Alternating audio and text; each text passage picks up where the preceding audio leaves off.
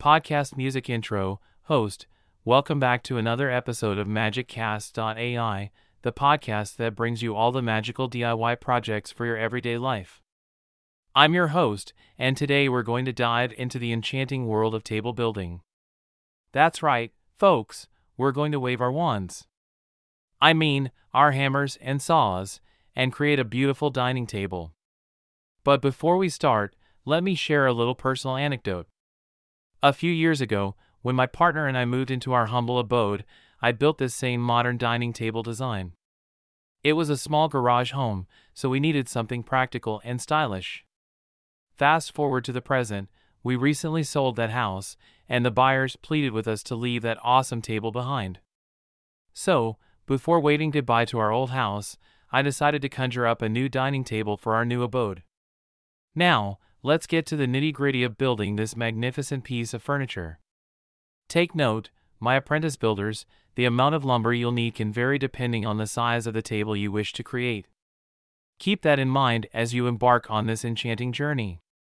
To make things easier, you can use 1x or 2x boards, such as poplar or maple.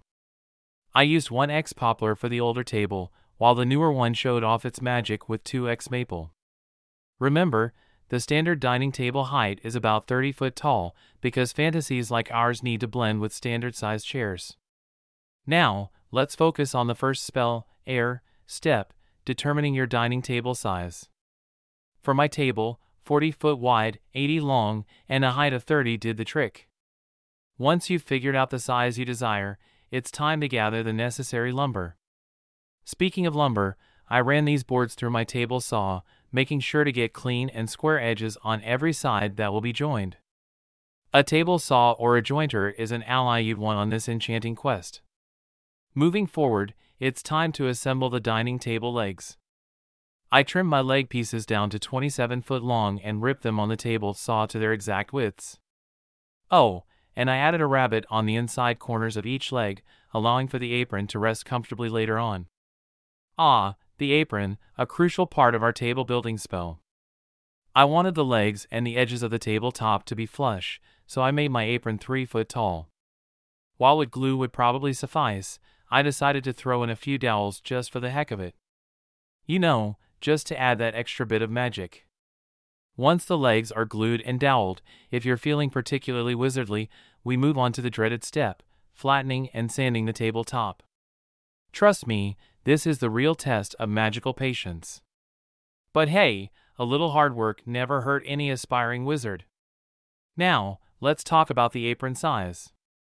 I measured the overall size of the tabletop after trimming it down, subtracted twice the thickness of the legs, and voila! That gave me the perfect measurement for the apron. It's all about finding that balance between style and function. Next up, attaching the tabletop.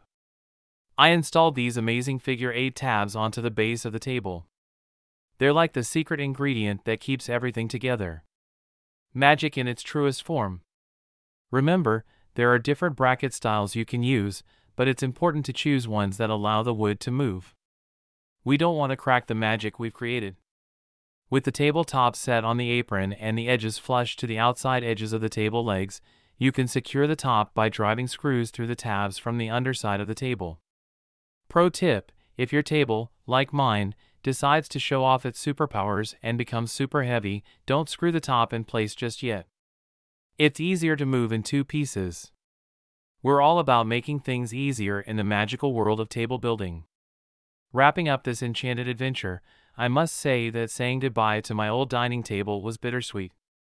But boy, am I grateful for the chance to rebuild this design, making improvements and adding some delightful details I hadn't thought about before. I hope you've enjoyed this DIY modern dining table build as much as I enjoyed sharing it with you. Stay tuned for more magical projects coming your way as we explore our new home and workshop. Until next time, my fellow wizards of woodworking. Podcast music outro.